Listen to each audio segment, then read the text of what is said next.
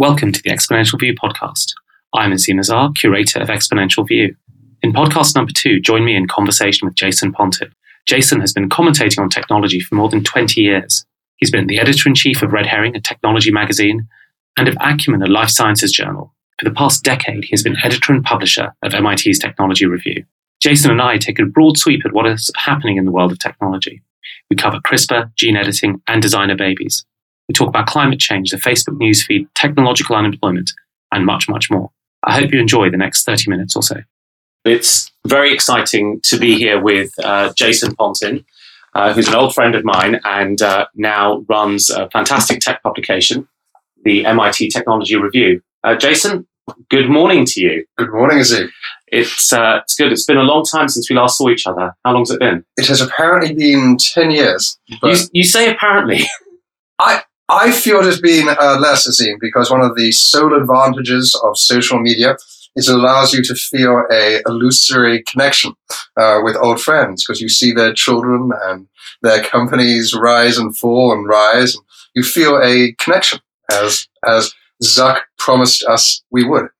That's very true. So, Jason, you've jumped straight into one of our topics, which will be about social media and journalism and standards of truth. I think while we have you here, I wanted to cover a couple of other things. First, perhaps you could tell us a little bit about Technology Review and what your remit is there. MIT Technology Review is the oldest technology publication in the world, founded in 1899 at MIT. It is a wholly owned media company belonging to MIT, but our mission is not to promote MIT's research, teaching, or innovation. We have the same relationship to our topic, emerging technologies, as Harvard Business Review has to the world of management. MIT Technology Review's mission is to identify emerging technologies that we think are going to have a huge impact in the world, and to be the first to explain to a pretty senior audience why they should care about it. Well, so that's actually right on point for us. You have a fantastic survey of the technologies that are going on. MIT Tech Review looks at AI, it looks at material science, it looks at biotech, and gene editing, and clean tech.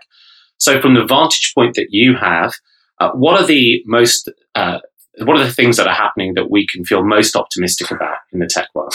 It's optimism you want, Azeem. It is optimism right now, yes. Well, last year, for the first time in recorded history, the carbon levels at no point dropped below 400 parts per million. Now that's bad news, isn't it? It's good news that you want. So, MIT Technology Review does have an interesting relationship to tech in the way we cover tech. We cover all of technology, which is fairly rare. So, as you say, we're interested in material science and batteries. We're interested in biotechnology and new drugs. We're interested in computer science and AI. And crucially, we try and find connections between these different trends. And every year we put out one of the lists that publishing are kind of addicted to. For us, it's the 10 breakthrough technologies. And amidst all the bad news, I think you're right. It can seem sometimes like we're nowhere. It can seem sometimes like we have no hope at all. But when I look at the top 10 technologies, I feel that, smart people have our backs and are working on problems that affect billions of people. And maybe it'll cheer up your audience if I list just a couple of them. So gene editing is one of those technologies that appear to fall out of the future 45 years before we were really ready for it. It allows us to edit individual nucleotides to treat biology as if it was code we were rewriting. CRISPR-Cas9, a technology that came out of both UC Berkeley and MIT, has received the majority of the attention because CRISPR is so easy to do. But there are other gene editing technologies as well, like TALENs. These gene editing technologies, which have some futuristic things that are worrying because we can begin to edit ourselves, also have reasons to be hopeful right now. There is a little girl called Layla who is alive today because at Great Ormond Street here in England, they injected her with a little vial of white blood cells that were Talon's-edited immunotherapy drugs. Mm-hmm. And it went right into her body, and this was a generalized immune cell response, and it edited away her leukemia. Wow. She had no white blood cells left at all. And now she's not only in remission, she's cured. Now that's an amazing thing that we can make the body's own defense mechanisms with a few little edits become a means of defeating cancer. So that made me extremely hopeful. I was also hopeful about some of the practical applications of AI. Google spent a decade with a guy called Chris Urmson, who came out of Carnegie Mellon University and the DARPA Grand Challenge, trying to create an autonomous vehicle. A decade, and they accumulated 1 million miles in autonomous driving. And that sounds pretty cool. But in only 18 months, Elon Musk, by kind of pushing the regulatory envelope, has accumulated 1 billion miles of nearly flawless autonomous cars operations. And he did that by treating the car as a software platform. He has pushed autopilot, as it's called, down onto the Tesla Model S. People all over the world are now using Teslas to do pretty safe driving. There's been one fatality that was in the books. And I care about this because around 2 million people die every year by driving cars. Human beings are not very good at maneuvering, 1-ton vehicles at high speeds when they're distracted or drunk or just not very competent. In the United States alone, there's nearly a Vietnam War of deaths every year. More people die in the United States from car accidents than die from gunshot wounds, around 30,000. That seems to be a thing we could fix. And I think that's going to happen much quicker than we imagine. And I guess a final area for optimism can be found in the energy space. I said that we're at 400 parts per million carbon, and that's true. But for the first time in human history, carbon levels were flat globally for the last 2 or 3 years, even though we're in the midst of an economic boom that sometimes doesn't seem so. And in the United States, carbon levels have decreased. So, Jason, you've talked about gene editing and artificial intelligence, and I'm sure we'll talk about some of the clean tech enhancements shortly. All of these subjects are very much at the heart of the Exponential View community as well. Let's talk about gene editing for a second and go back to that. So when we look at gene editing today, are the benefits really about improving the therapies of edge case conditions that are quite rare, or does gene editing provide us with the promise of raising the standards of life for everybody?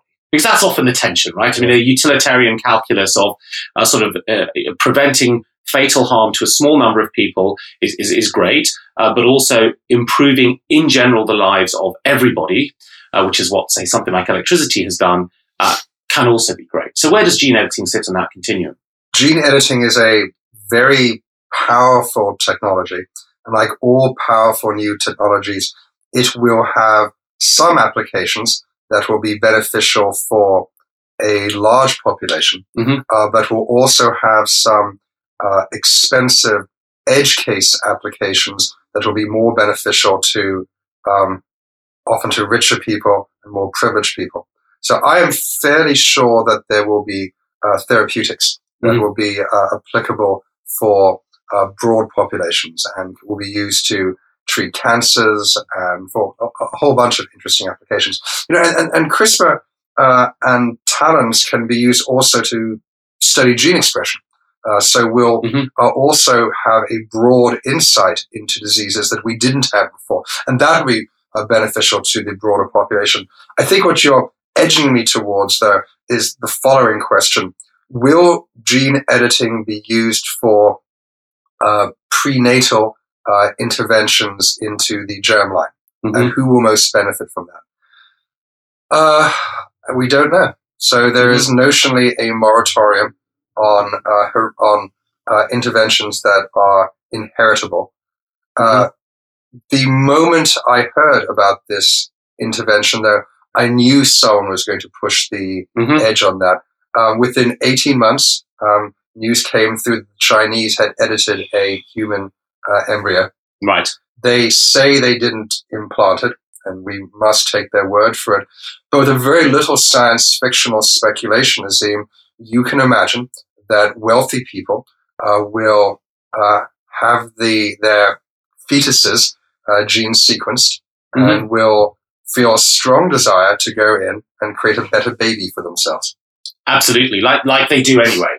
I mean, it already happens. It already happens. It just happens ex utero after the birth, where you aim to get your child into the best school and the best soccer club with the best coach. And but think about it. If people dislike the 1% now for all their advantages, how are people going to feel when families start making quite expensive genetic interventions to provide benefits in not just being not susceptible to diseases, which most parents will feel comfortable with, but other interventions? We're just beginning to understand the polygenic component in attributes like attention or predisposition to violence. And we don't fully understand it, but we're gonna. And what will begin as a more or less justifiable intervention to prevent disease will shade very quickly into conferring other advantages on people. Absolutely. And I think that's kind of worrying, or at least I don't know how to think about it. Well, I think it's very relevant. I mean, there's a theme that's emerging there, and of course, the gene interventions are at a very early stage, and we're not yet at the point where you can intervene and improve someone's attention.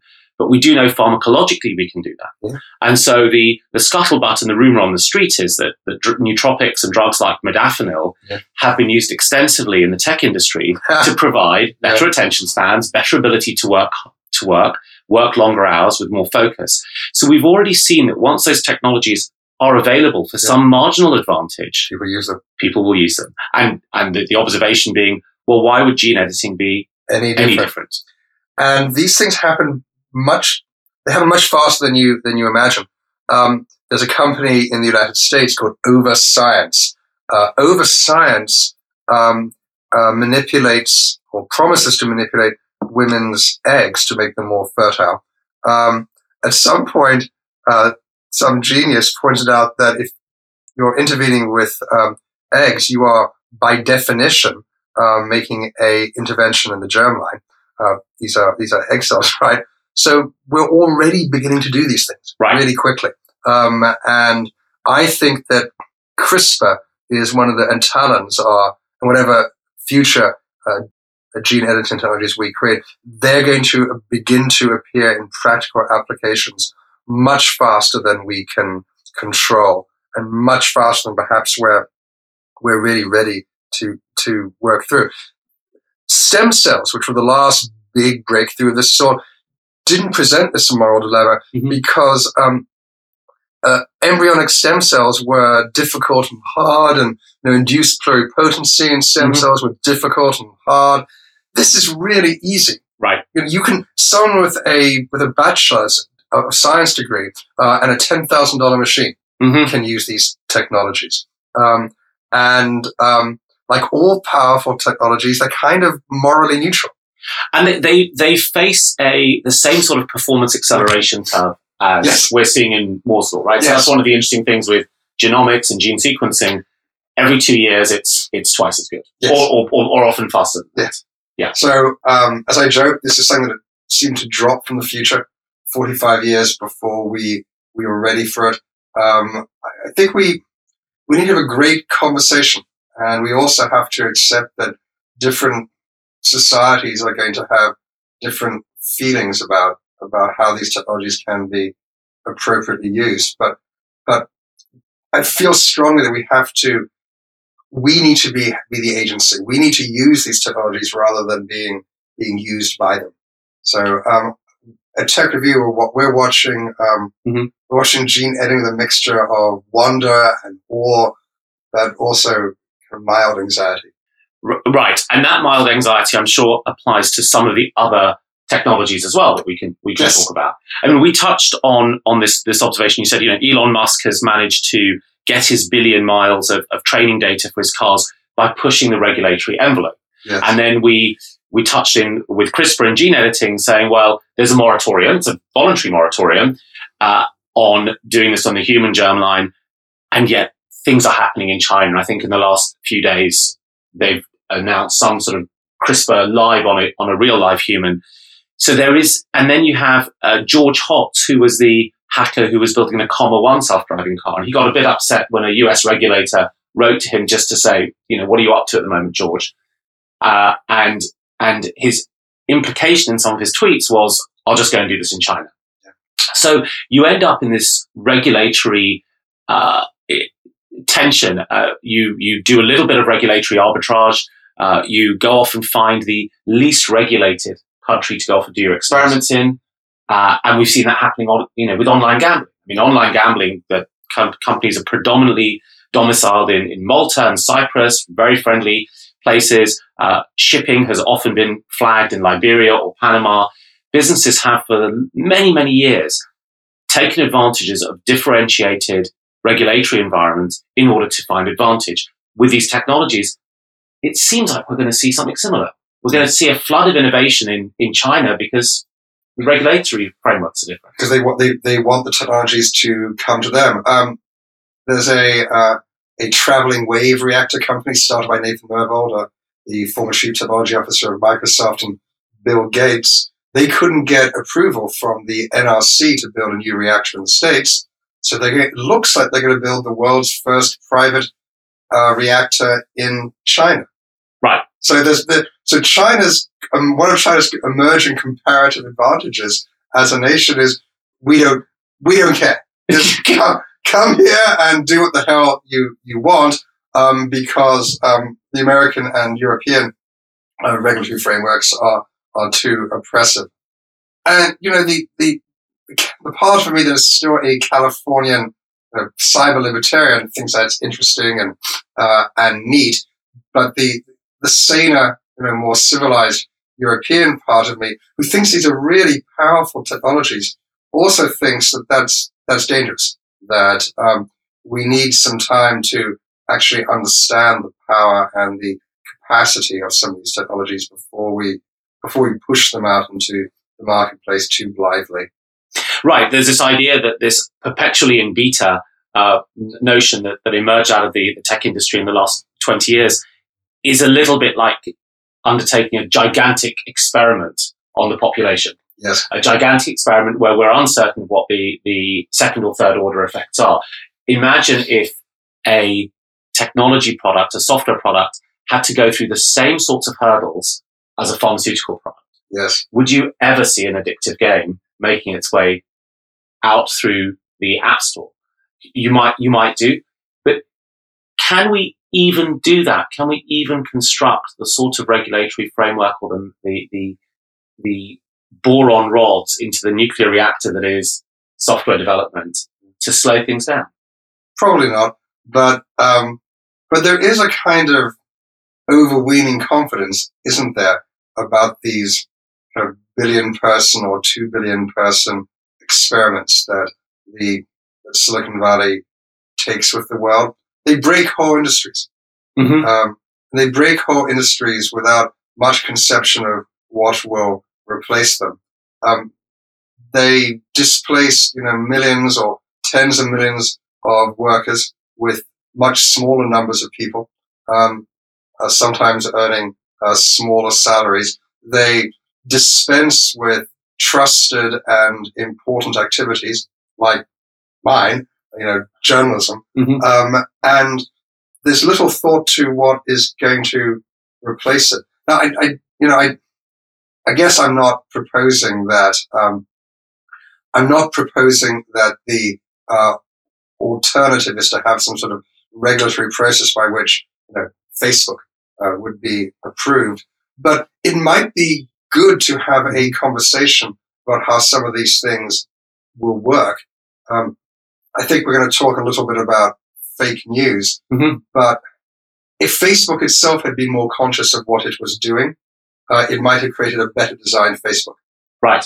Well, let's get on to that point about Facebook. So what we've seen is quite a lot of evidence that there's tremendous fake news problem on Facebook, and we've known for a long time that there's a filter bubble problem, and I guess it's problematic in the sense that civil societies rely on a certain discourse. They rely on facts being available. They rely on groups being able to find a common vocabulary around which to engage in issues where they might have different perspectives.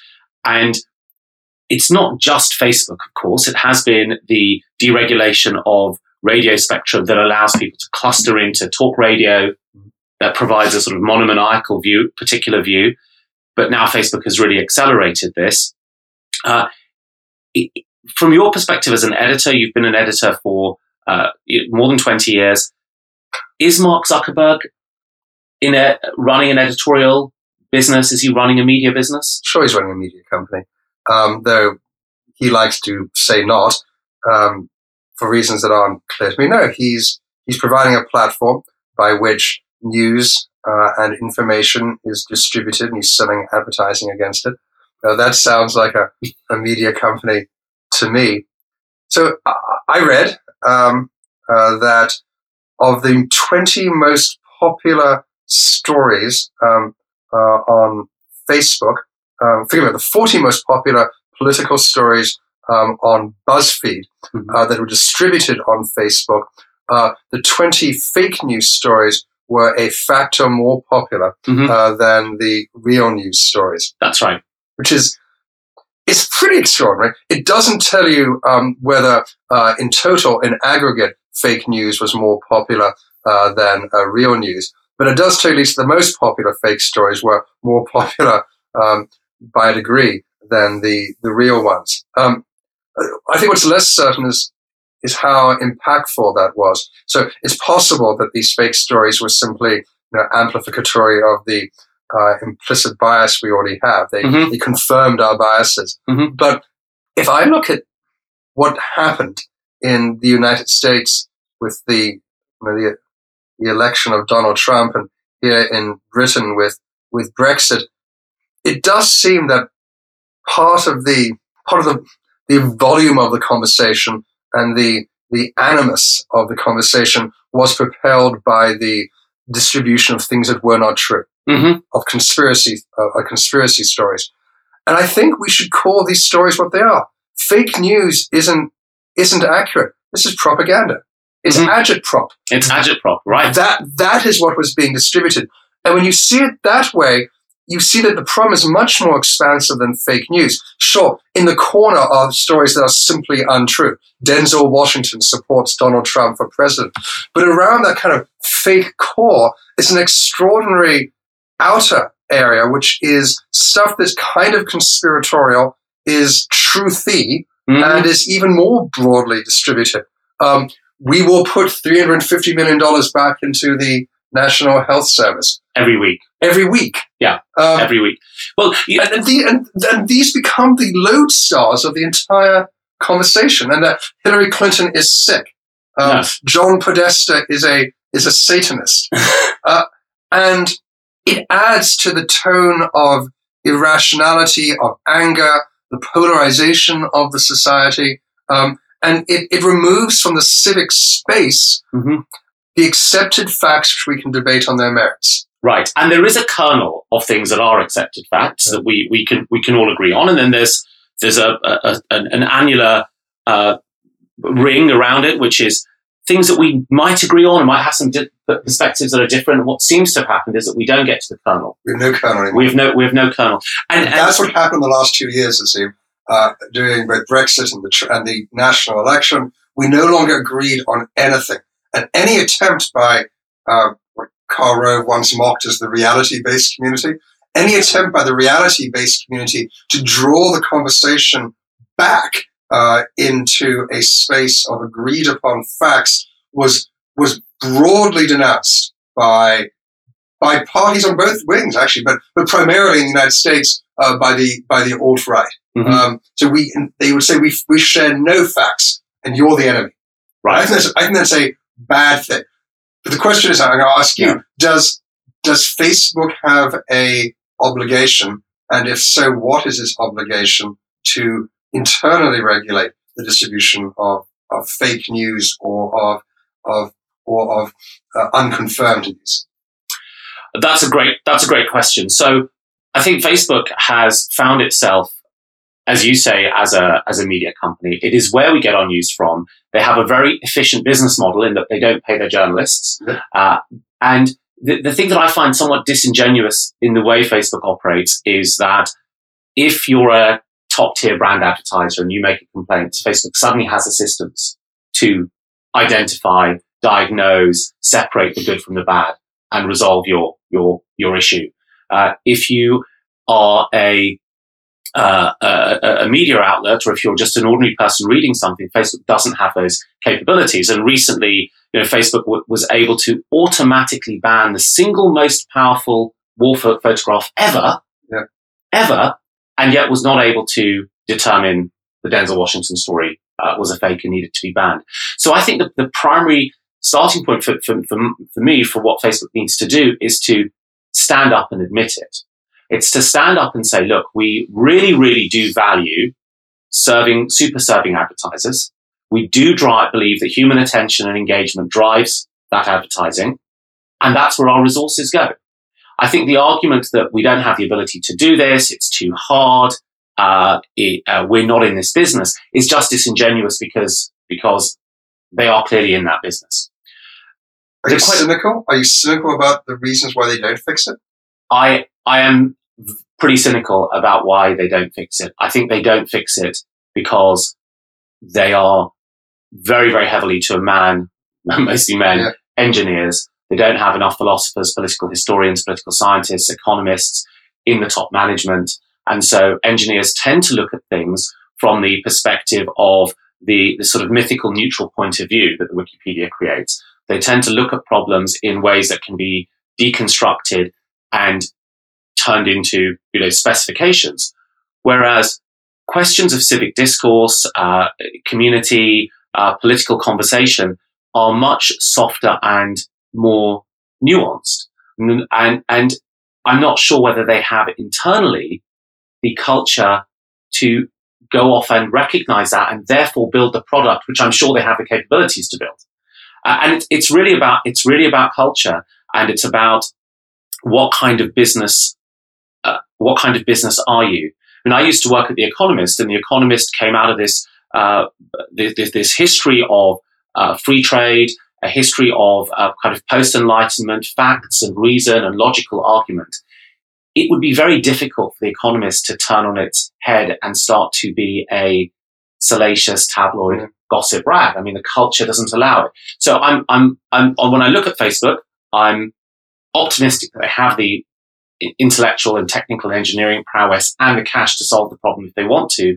I'm a little bit more pessimistic about whether they have the culture that allows them to recognize that this is an issue and this is something that they need to fix.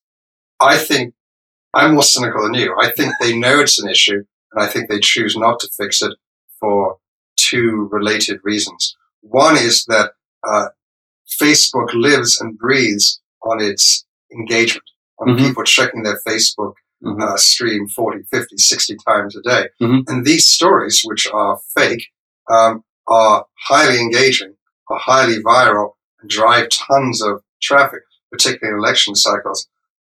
And related to that, I think they choose not to fix it because there's become an asymmetrical relationship to the truth in political discourse. So it's very easy for people. It's kind of comforting to say that both left and right are equally disengaged from the truth and have their own spheres of truth. I'm not sure that's true. I really don't. I mean, clearly there is a conspiracist left that is terrified of the impacts of GMOs and spread dark theories about the relationship of the Democratic National Committee to Senator Sanders's campaign. But by and large, I think the liberal middle, the center left, is broadly connected to the post-Enlightenment conception of truth and evidence.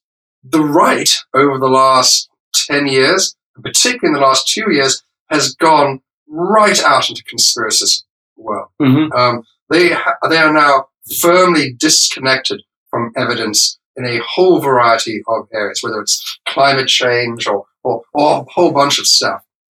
The last thing in the world Facebook wants to be seen as is favoring one of the two politicized communities in Europe and in the United States. They don't want to be seen to be a liberal platform, as people now criticize Twitter for. So that put them in an impossible situation. When they had the Facebook trending newsfeed, which was human edited, the right became extremely angry with them. Milo Yiannopoulos accused it of being a kind of liberal propaganda because real human beings were editing it. All sorts of right-wing propaganda didn't go into their trending feed, and they got in trouble for it. So in order to Facebook to have the kind of virality of engagement that it wants, and simultaneously to be seen to be a neutral, unengaged, politically independent body, they've had to go and throw up their hands and say that all this fake news is permissible. What you describe, of course, is Facebook making extremely rational business decisions. Yes. Engagement results in more dollars. Yes. Now, we seem to see that throughout the technology and the business industry. And part of the issue with technological unemployment, which is something that we may face, is that a given businessman faced with the choice of lowering her costs by automating a certain process, yes, will choose to lower her costs. Yes. And this is the economy working at large. People make localized decisions that, in aggregate, may point in similar directions. And so unless we can price in to that individual business person's cost, the cost of a particular technical choice that may reduce levels of employment, or it may reduce the quality of civil discourse, or it may introduce a risk of some Frankenstein gene edit, those decisions will be made locally for that short-term benefit. And there, in a sense, is an ineluctability about the direction of these technologies. I mean, this returns to a point that we touched on earlier. Why do these things feel inevitable? That I think they feel inevitable because, rationally speaking, every decision that those people make when they make their resource allocation makes sense to them. Yes. When you add them all up, it results in some of the cacophony that we see today. It's very easy to go and look at a gig economy company and say, this gig economy company is undertaking regulatory arbitrage and it's just finding its way around labor laws and labor protections. But it's the last step or the next step in a long line of businesses looking at how they improve the cost of their supply chains. It's why companies started to go into outsourcing. Well, let's take functions that we used to have locally and let's push them out to lower cost parts of the country or below cost parts of the world. And it makes sense to everybody. And we did it for a long time. And then we extend that further on. It's the same logic that then takes you to Facebook saying, well, look, we're going to prioritize engagement because engagement drives more attention and attention drives more advertising, and advertising is the way we make money. So the big wrapper around this is whether there is if we feel uncomfortable, and you talked about a sense of anxiety back at MIT Tech Review, whether there is some way to make ourselves feel less anxious. Is there some way of preparing ourselves, slowing things down, setting out the second order issues more early? What can we do? feel that we're once again in control of technology rather than being controlled by technology? Yes, I think so, yeah.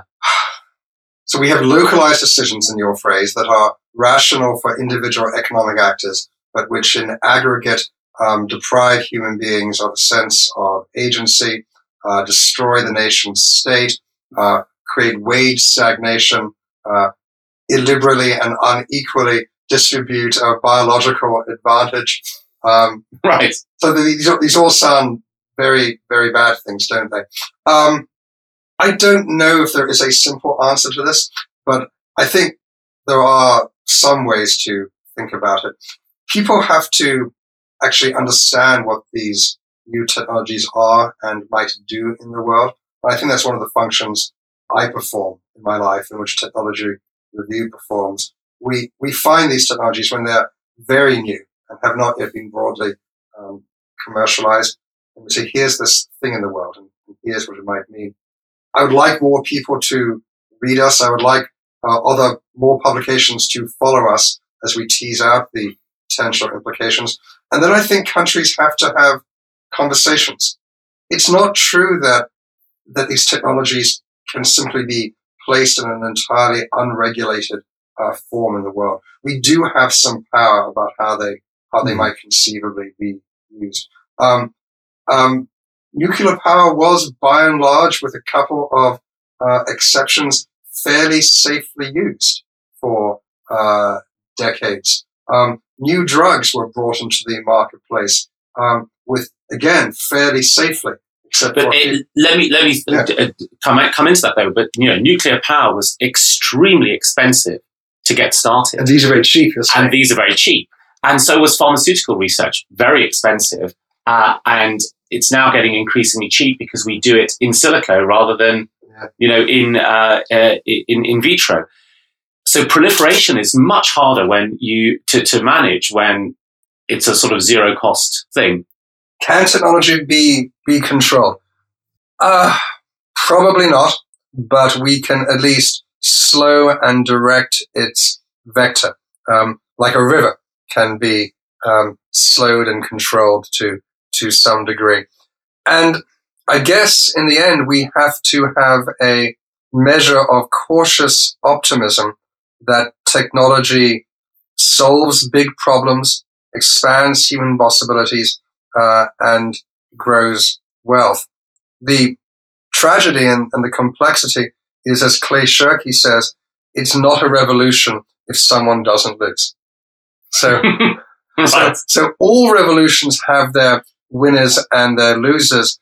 And if there is a single lesson for me from the Brexit result and from Donald Trump's election, the answer for me is that we have to think a little more consciously of the winners and the losers from these changes. So in the United States, we've had wage stagnation for 40 years. And though trade has been largely erroneously identified as the main driver of that wage stagnation, we could have had a better conversation about technological unemployment as the driver of wage stagnation. And if we'd been conscious that was happening, rather than pretending that it either wasn't or that the new jobs were being created were as good as the old jobs being eliminated, we could have directed industrial policy, energy policy, and tax policy and educational policy to have better outcomes. So to your question, can we regulate the direction of technology? No, but if technology is driving technological unemployment and stagnating wages, we could have invested in a much more conscious way in continuous learning, retraining, and creating people who had the skill sets. I've read that there are around 700,000 unfilled engineering jobs in the United States this year. So it's not that there aren't the jobs out there. After all, U.S. unemployment's now less than 5%. It's that we're not producing a educated workforce in the way that, say, Germany has, that has the skill sets in many cases to fill the jobs of the future. So, Jason, just to bring our conversation to a close, what I heard there was there's a inevitability around the technical progress that it's a driver of so many of the good and more costly things that are happening. And that in order for us to do this, we need to actively engage in a conversation. People have to recognize that it's better to be a participant in this than to be a spectator. And being a participant means reading about it and discussing it, and therefore raising the importance of the issues. Now, I think Technology Review does a fantastic job of that. So as a sort of final sign-off, please, a last thought, and then do remind listeners of the URL. Sure. So my last thought is that these conversations that I hope Technology Review pushes, they have to bubble up, not just to the way our readers engage as executives or employees of their company. I think they have impacts on our lives as citizens as well. These technologies are inevitable in the sense that human beings are going to use them.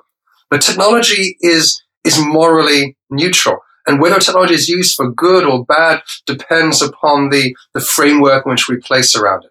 So I would urge everyone to go to www.technologyreview.com.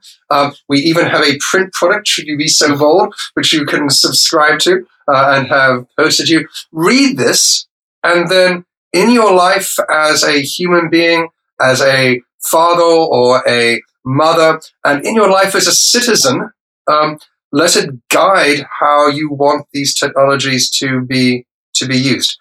Use technology rather than be used by it. Jason, thank you very much. Thank you, Azeem. Well, thanks for listening to the Exponential View podcast.